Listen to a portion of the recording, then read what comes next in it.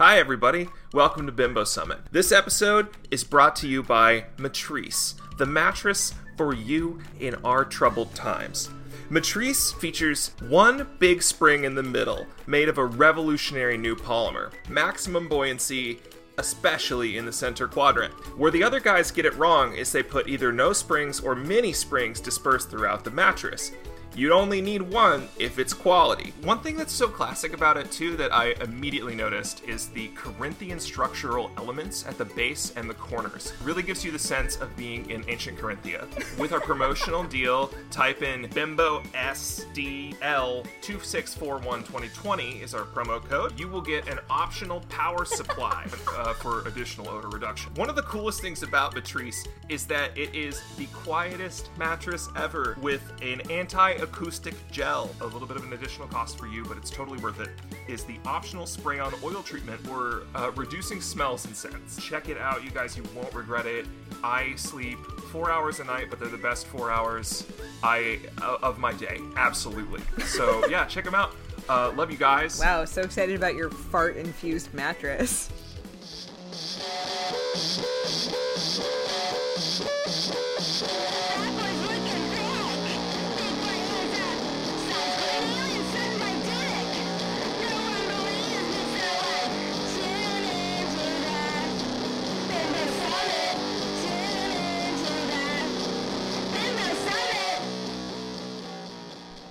Welcome to Bimbo Summit. This is the podcast where three childhood best friends discuss things like Adam Sandler, Hubie Halloween, gamer shit, sores, rashes, weights, various lumps. Whoa. That sounds like Himbo Summit, and today's not a very himbo day in our podcast. Oh, yeah. What we have on the docket today is a little too refined for himbos. Sorry, Dylan. You might have to sit this one out. All right, it's been real. See you guys later. Wait. Are you a himbo with refinement? Absolutely not. Like Keanu Reeves? No. I'm both mean and uneducated. We should do a promo for the Discord where we're like, Hotboards.chat was taken down by the government. However, the Hotboards community lives on. It's a Discord. It's for gamers originally, but it's not now. What's Discord? We don't know. Some guys told us about it. I've had to go to Discord, but it turns out I like it even better. My old community with modern features. You just say your name's Jermaine Priestley. Who? The spokeswoman of Hotboards. Hi, I'm Jermaine DePriestley. Ever since my website, hotboards.chat, got taken down for crimes. Jermaine Dupree?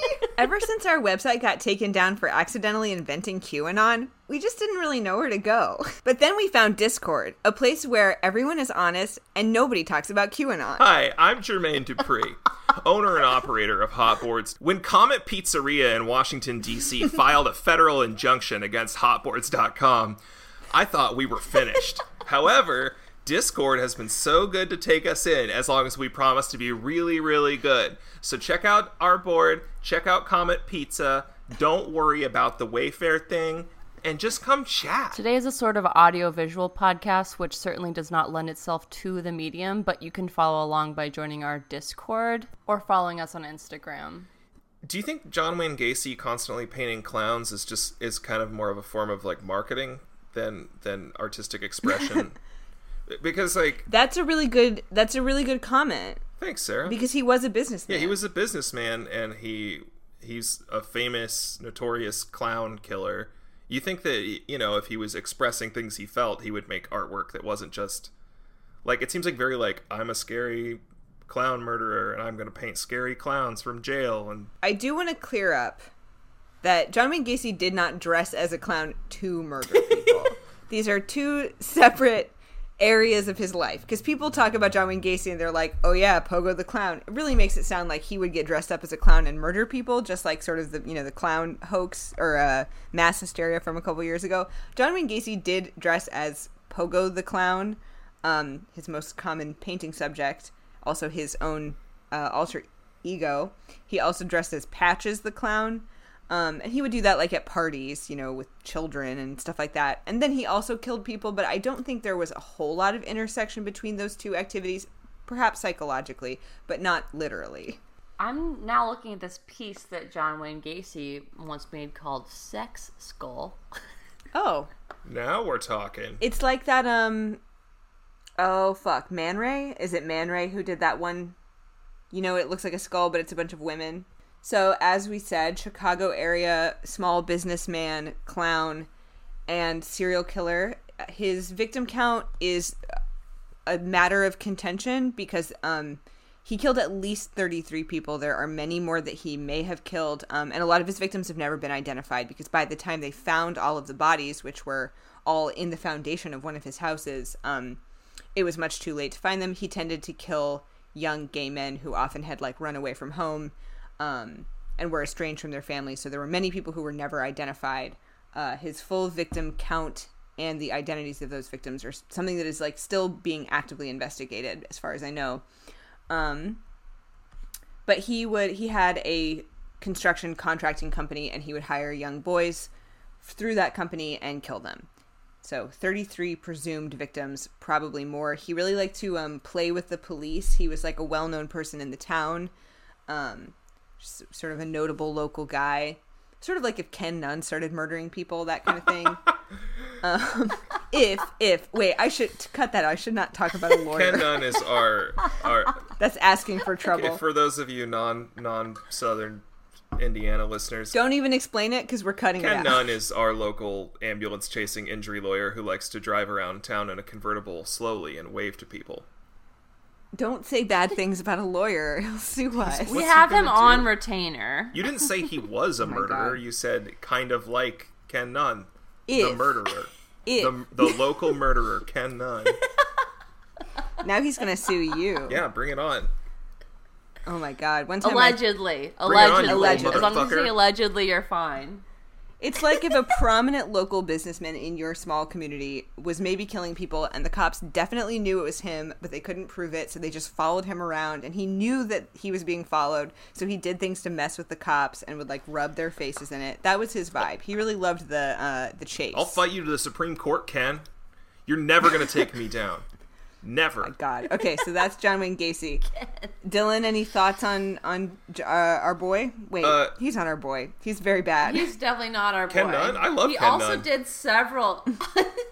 So John Wayne Gacy also did several portraits of Gigi Allen, who is another. What's the word, Sarah? Big old creep. Yeah, another big old creep. Didn't he kill didn't murder anyone. anyone, but he's definitely been accused of some certainly unsavory things. So Yeah. it's quite disturbing to know that someone like Gigi Allen is anywhere on John Wayne Gacy's radar. That also, They were, according to one of our listeners, friends. And in the Gigi Allen documentary that Todd Phillips, maker of Izzy's favorite movie Joker, made, Oh, Lord. one of his first works, one of his first movies is a documentary about Gigi Allen, and I think in that documentary, his relationship with John Wayne Gacy in prison, they have some kind of correspondence, is discussed. And so he made a picture of Gigi Allen's coffin from Gigi Allen's famous funeral. There's another reason to dislike Gigi Allen, which is that Longmont Potion Castle doesn't like him. that's fair. John Wayne Gacy being into Gigi Allen also seems like just sort of a calculated extension of his brand. Like Totally. Like, I mean, a way to stay relevant. I'm assuming this is like when Gigi Allen was alive and people were talking about Gigi Allen. But doesn't it Yeah. seem like, Yeah. oh, the edgiest musician in the world, like, I'm going to be friends with it. It's like a mutually beneficial arrangement. Like that. Yeah, two Right, edgelords right. coming together to corner each other's edgelord markets. Exactly, yeah. But as for the painting itself, I feel like this is in every dive bar / like weird punk house bathroom I've ever been in. You know what I mean? Yeah, it looks like deliberate kitsch. Exactly, yeah. This looks like something that somebody painted to look like it was like a Goodwill find, but really, Yeah. they painted it to be weird. And I hate it. I think John Wayne Gacy is a hack as an artist and as a murderer. Whoa. Let's just move on to the star of the show, which is that Charles Manson made yarn sculptures. Yeah, this is really, like, unbelievably... I can't believe I didn't know this. Like, you know, I've read Helter Skelter. I've listened to the musical works of Charles Manson. I knew nothing about his yarn bombing activities. Do you think Charles Manson is the original yarn bomber? So you have asserted in our Discord server that Charles Manson is the original the first yarn bomber. And I'm going to go ahead and say that, yes, I think unequivocally and without a doubt, this is the first documented incidents of yarn bombing in the world. And I think it really sets the tone for why people shouldn't do any fucking yarn bombing. Yeah, if you yarn bomb, you're basically as bad as Charles Manson. Yeah, it's a cancelable offense. It is on par with persuading a bunch of high teenagers to murder someone. And I'm going to have you prosecuted. I'm the Vincent Bugliosi of yarn bombing. I won't stand for it. And I'm going to convince the jury that you should go to jail if you do it. You know, he was a man of many, I'm not going to say talents, but quite a few hobbies and activities. He liked to write songs. I've seen some of his drawings before. He was a prolific prison letter writer. Lots of people have letters from Charles Manson.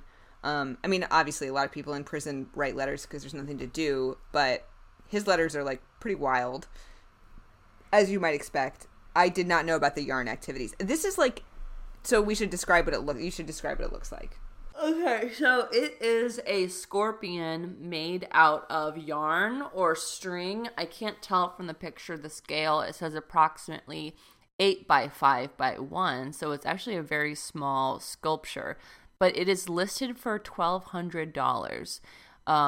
So it's a scorpion, and it's made out of, it looks like there's some technique to it, like a braiding technique to blend the colors together. It's a bright green and like a fire engine red color with a little bit of blue strands in the middle, but it certainly does look just like a scorpion. Yeah, this doesn't look like the first thing he's ever made out of yarn. Yeah. This looks like someone who's had some experience in the medium. Right. When I first saw this, I was immediately captivated by it. I think mostly because I didn't understand it. I didn't read the description that you posted. And I saw this, and I thought that in my brain, this was maybe like 4 feet long and like 1 foot high. I thought it was like basically the size of like an ottoman. And yeah, I thought that was the floor underneath it. I thought that was the floor, and I also it looked so much like hair. It looked so much like bad, colorful, like Hot Topic hair extensions. Yes. And I thought I want this in my home, and $1,200 doesn't seem that unreasonable of a price. And I, for a moment, thought, hey, I have $1,200. Like, I want a yarn scorpion made by Charles Manson for my living room. And then I read the description and, thought about myself and my life and how I'm doing, and I decided against it very quickly. But yeah, I think it's sold also. Damn it. Yeah. It's captivating in a way. It's an interesting work. Yeah. I guess if anyone is not aware of who Charles Manson is, so Charles Manson was a petty criminal who kind of ping-ponged around Ohio, West Virginia, Indiana as a child, was incarcerated in a very abusive and scary Indiana boys prison for much of his youth. Spent the vast majority of his life, so he was released kind of at the height of the 60s, like Summer of Love, but prior to that he had spent almost all of his life, not just his adult life, in some form of incarceration or juvenile detention. So he was very much like made by a sort of 1940s, 1950s very brutal prison system. He learned to play guitar in jail, got out of jail, was in like Haight-Ashbury, San Francisco, started sort of recruiting women to be his girlfriends in a very non-exclusive fashion. Oh, God. And before you knew it, he had a little coterie of girls who he took out to Death Valley. There were some guys there too. And all the while this was happening and he was sort of cultivating this group of followers, he was also trying very hard to become a famous musician. And some of the things he did were he made friends with Terry Melcher, who was Doris Day's son. And he also made friends famously with Dennis Wilson of the Beach Boys. Both of those guys tried to distance themselves from him but Oh my God. not until after they That's had so funny. given him enough of the time of day that he felt like they owed him something. So the Beach Boys, he got really mad at Brian Wilson because the Beach Boys recorded one of his songs called "Cease to Exist," which is a pretty good What? Beach Boys song. Yeah, "Cease to Exist" by the Beach Boys. So Dennis brought the song to the group. They were like, I don't know, man. This is weird. This song has fucked up lyrics. Dennis changed some of the lyrics. But the most prominent, the chorus of the song, one of the things he says is, submission is a gift, give it to your lover. Which, Oh I don't my even God. necessarily disagree with as a sort of mutual and consensual act. I don't think that's how Charles Manson meant it. I don't think it's how Dennis Wilson meant it either.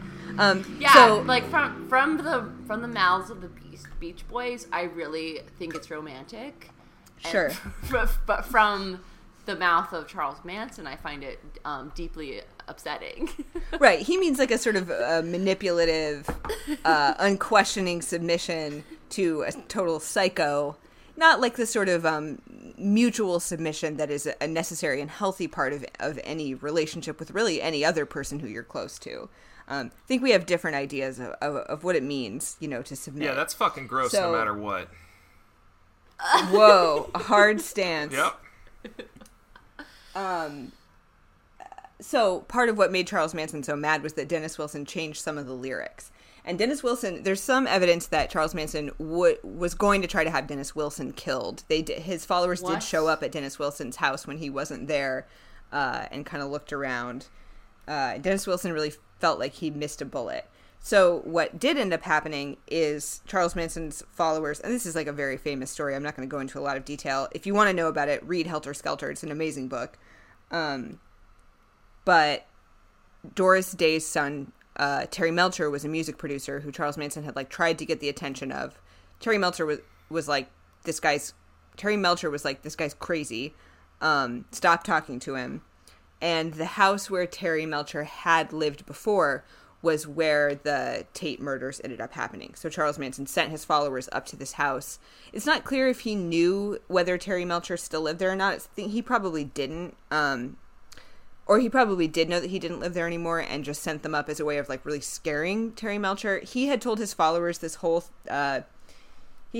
theory called Helter Skelter, that there was going to be a race war and that black people would win the race war, but he and his followers were going to find a hole in Death Valley and live there for a couple thousand years, sustaining themselves on... hole? Yeah, a hole in the ground. And when they emerged from the hole, the race war would be over, the black people would have won, but they, as the dominant and superior race, would now have dominion over everyone else in the world. So that's what he told Seems people. rational. Whether or not he actually believed this is highly questionable. I think he probably didn't. But basically he would dose people with LSD and tell them, we got to go find the hole in the ground so that we can rule the world, my God. later. And he would, take them on these trips to go look for this hole. And they would, get really thirsty because it's Death Valley and almost die. my So God. Charles Manson, there's some evidence that he did kill a few people himself. There was... I shouldn't go too into this because I can't remember the details. Yeah, what if he sues you? Yeah, right. Yeah, first Ken Nunn, then Charles Manson. What a nightmare. What a disgrace. No, what an honor to be sued by either of those two idiots. Love you, Ken. I've got enemies in high places. So, Charles Manson may or may not have killed some people himself, but he did definitely coerce or at least suggest to his very stupid, highly suggestible followers that they go kill people on his behalf, which they did. And he was at he wasn't at the Tate murder.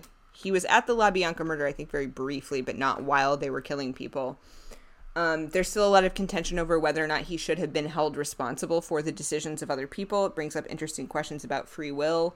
But Vincent Bugliosi, the prosecutor, successfully argued that he should be charged with murder for compelling other people to kill on his behalf. And that is what he went to prison for. He didn't go to prison for the possible alleged other murders. There's a lot of interesting history there. DM us if you want some suggestions. I could talk about Charles Manson for days and days. Didn't Dennis Wilson punch I heard Did I heard that Dennis Wilson punched Charles Manson at one point because of the song.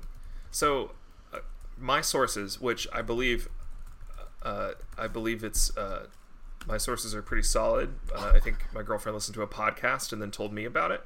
So I think that's pretty. That's a primary source. But from what I understood was that Dennis Wilson, and maybe this is just Dennis Wilson covering his ass after Charles Manson became a notorious murderer, but Dennis Wilson apparently claimed that he never wanted to do the song, but he was friends with Charles Manson, and Charles Manson, he felt like bad for him for being, a hack and a tryhard, and so he agreed to take the song to the Beach Boys, but he had to like heavily edit it because it sucked.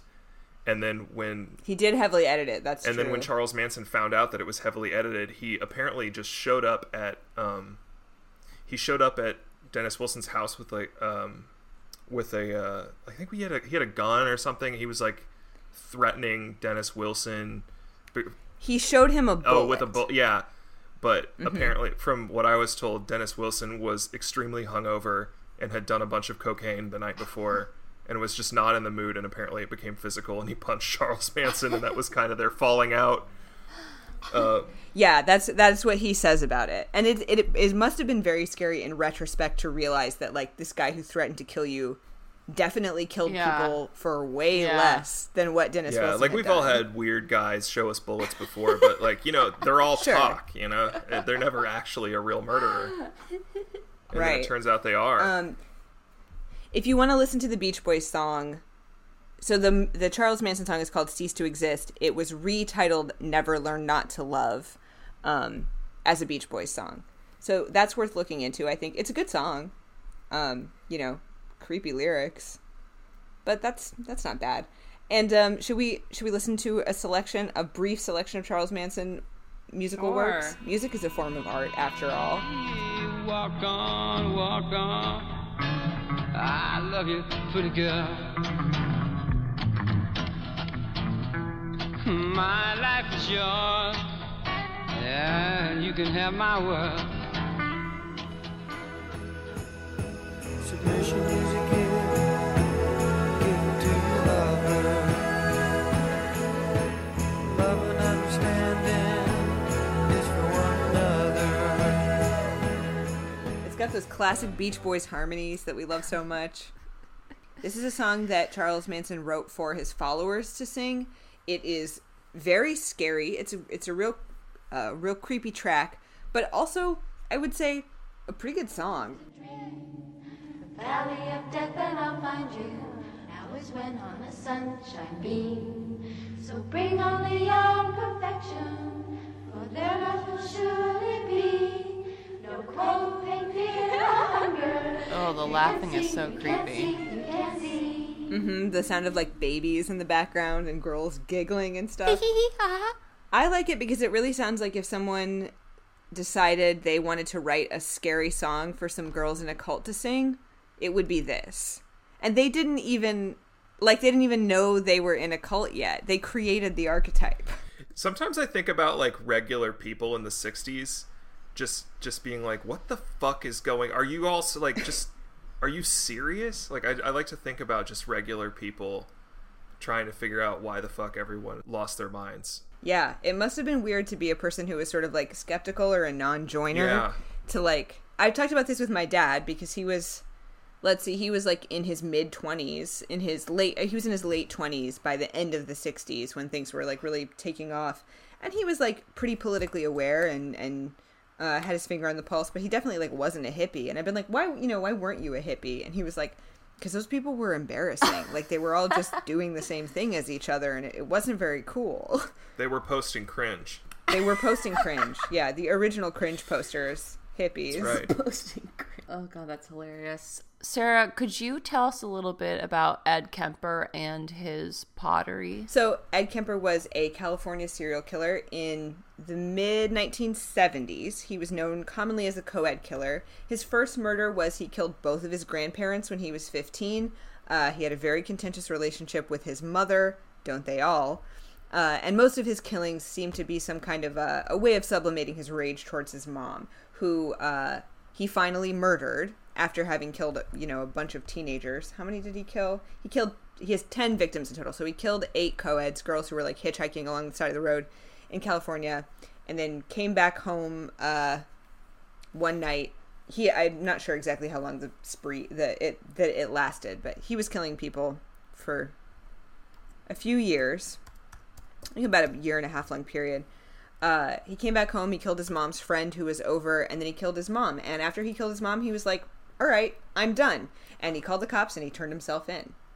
So, a real interesting one, Ed Kemper. He went to jail, I think by the time he was in his early 20s. He was already in prison. He's been in prison since. He's still alive. Ed Kemper is 6'9", uncommonly well-spoken for a serial killer, a pretty advanced psychopath in the sense that he's really good at simulating being a thoughtful and empathetic and sensitive person. He's not. He is intelligent, but he... one of the reasons why he's so famous is that he provided early profilers with some of the information that was really vital to them being able to sort of understand the minds of serial killers. He was very candid about his thought process, and he wasn't really a fabulist in the way that most serial killers are, where they kind of talk themselves up, or they won't talk about their motives, and they won't say anything humiliating like, oh, I did it because I hate my mom, because they know that sounds cucked. He was pretty honest about how cucked he was, or how cucked he felt. So Ed Kemper has had a pretty successful prison career. He was he's been a model prisoner, and some of his main activities are he is in charge, or at some point was in charge of inmate social programs and inmate outreach programs. So he would assign all the different prisoners to various hobbies and let them go to different rooms and stuff. His 2 main activities in prison are recording audiobooks for the blind. So most of the early audiobooks, this is not true anymore, but I think in the 80s, most of the audiobooks were recorded from prison by Ed Kemper. They're so disturbing. And his other interest, so many people listened to audiobooks that were recorded by Ed Kemper without knowing that the guy who recorded their audiobooks had beheaded his own mother and fucked her skull. So, sorry to the blind. So Ed Kemper, his other main hobby is pottery, which I didn't know about until pretty recently. And his pottery work is pretty interesting. So the first piece we looked at was a pretty normal looking mug. Izzy, would you like to comment? I don't even know where to begin, but it's a mug with a huge handle, and it's misshapen, and I think there's supposed to be grips for it, but it's like an inhuman type grip handle. And I do take umbrage with every aspect of this mug, from the Ibanez style handle to the sloppy glaze finish. It is deeply unsettling. It's a deeply unsettling mug. I mean, at first glance, the cylinder part of the mug is pretty normal, though sloppy, as you said, but the handle is oversized. It's probably the size of his hand, which he's 6'9", is, I'm sure, huge and terrifying. It really looks like shit. I don't know what else to say about it. It is honestly disturbing. It's really, really ugly. Was it you? You called it an Ibanez style handle? Yeah. You know those Ibanez metal guitars where there'd be a handle in the guitar? Yeah, that killed me. That's kind of what it looks like. That killed me. It does look like that. Yeah, it's got an Ibanez handle in it. Awful. I'm so conflicted about this one. Definitely on the face of it, the most disturbing of all his works. That big handle. It looks almost like, has an H.R. Giger kind of vibe. It looks like the Predator. Yeah. Yeah. This mug and the other ones that you posted, they're just I kind of like how weird they are, and I kind of like the freaky handle, but they're also I don't know how it's possible, disturbing. But they're kind of cloying. One time for Christmas, you got me a mug with a fake gun for a handle. It said boss with dollar signs. I was a big fan of that mug. That was the year that 100% of my Christmas gifts were from Spencer's Gifts in the mall. This pottery, I don't know if it's possible, but I think it's meant to irritate you. Yeah. This pottery to me, this says yeah, I know it's weird and bad. Can you handle it? Yeah, This is there's a- something, I would say, like a real feature of Ed Kemper's personality, and part of what makes him so scary is that he understands that he's able to put you at ease and make you forget that he's a serial killer because he's very calm and well-spoken and appears to have a lot of insight about what he's done. And then he'll say something that it's like, oh, you really like making people feel bad. Yeah, like this, it's a coffee mug, but this coffee mug is looking at me and just kind of going, does this bother you? Like, does this trouble you? And I resent it. Yeah. You know what? Now that I'm looking at this again, I do think that his handle bears a striking resemblance to the work of the master sculptor Rodin. Oh, yeah, I see it. It's very, like, roughly hewn,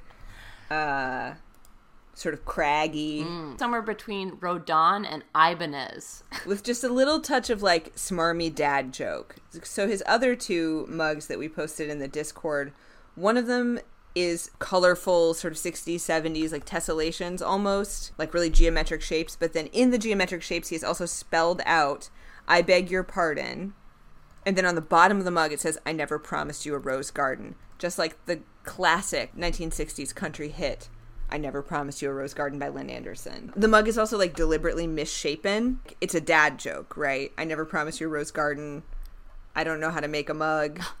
But the darker meaning is like, hey man, like I never promised you that I wasn't going to kill a bunch of people. Like for someone like this to be making a joke I like know. that is it's There's too much levity for the magnitude of his actions. yes. Yeah, I think you're like beyond like Po Buddy's Nerfict. And, like once you're in prison for like murdering your mother and fucking her skull, like Yeah. Po Buddy's Nerfict no longer covers it. Yeah. Also, wasn't this one a gift for his prison psychiatrist?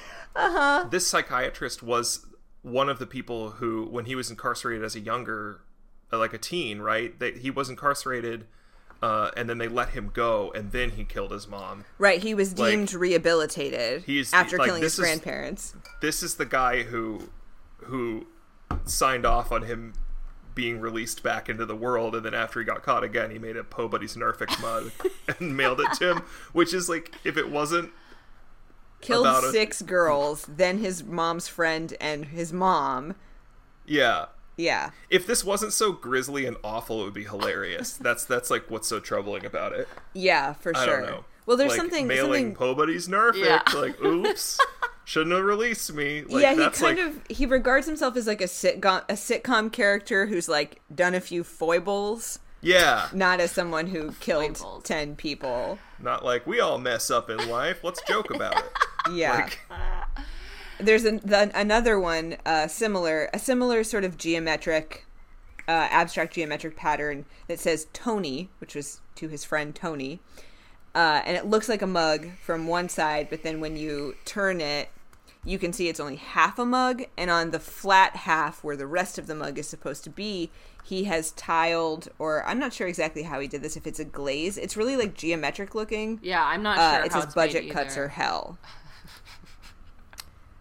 So that's like another dad joke. Like budget cuts are hell and it's half a mug. I just feel like that kind of levity from someone who used to like put girls in his trunk is darker than if he had done art about his murders. Yeah, I you don't. know? I don't sanction his buffoonery. In the words of Tommy Lee Jones. Yeah, absolutely not. no, I think it's troubling because it is so lighthearted. Like, we expect serial killers to make terrible art that are, we expect them to make terrible pencil drawings of like women with their heads cut off or whatever, right? Like, that's like Yeah. that's what they do. Right, that's their line of work. But like, I don't know, their line of rustic town gift shop dad joke Right. is just it's unnerving. I think because we have to be like, oh, he's just like my dad, or no, he's not. But you know Yeah. what I mean. Yeah. Like, Right. we have to be like, oh, that's kind of funny, and that, like, because your first reaction is like, oh, that's stupid or silly or what a dad Yeah. joke, and then you're like, oh yeah, Ed Kemper though. And so many Like- serial killers, like, explicitly are trying not to humanize themselves. Like, they get off on the idea of you thinking of them as these, like, kind of terrifying super predators who are, like, great and terrible and always a source of fear to you. But Ed Kemper's whole thing is, like, so much more sinister than that. Because what he wants you to think at first is, like, I'm just like you. so that he Yeah. can scare you into remembering that he's not. And Just a that's regular guy. what this artwork does. So it's very effective in being super scary. It is super scary. Super scary. If you have serial killer art that you know of and would like to share, or really art by any notable criminal, let's say, Or Jim Carrey. or Jim Carrey, who is a criminal in my mind, join our Discord server. It's called Hot Boards. Boards has a Z. Anyone can join, and we have a art critique channel that you can put some art in. If you, like me, are scared of Discord, let me explain it to you. I'm not scared of it anymore. I was, and then I learned it's pretty much just a message board. So if you would like to return to the era of message boards and have a good time talking to fellow Bimbettes, join our Discord. You don't even have to download the app. You can look at it in your browser. It's like if AOL AIM and Pure Guild on Neopets. Yeah, it's a lot like when I was on the AFI AFI Despair Faction private message boards for serious AFI fans, where I met a lot of friends who were a lot older than me, and then I talked to them on AIM, but not quite as scary. It's like just like one of the only places you can chat. Yeah, more or less. It's a place for gossip. Guys, we need more himbos. I built with my big strong arms, I built this himbo corner. And I think I'm the only like himbo guy. Like I just want to like hang out with some guys in my own little corner. So check it out. Come join. Check out the himbo corner. We got a channel to talk about weights and shit. Your supplements. Yeah, me and Izzy aren't allowed in there. Yeah, they're not. No girls allowed. Right. We got himbo concerns. That's like rashes, feelings, relation. Did you say feelings?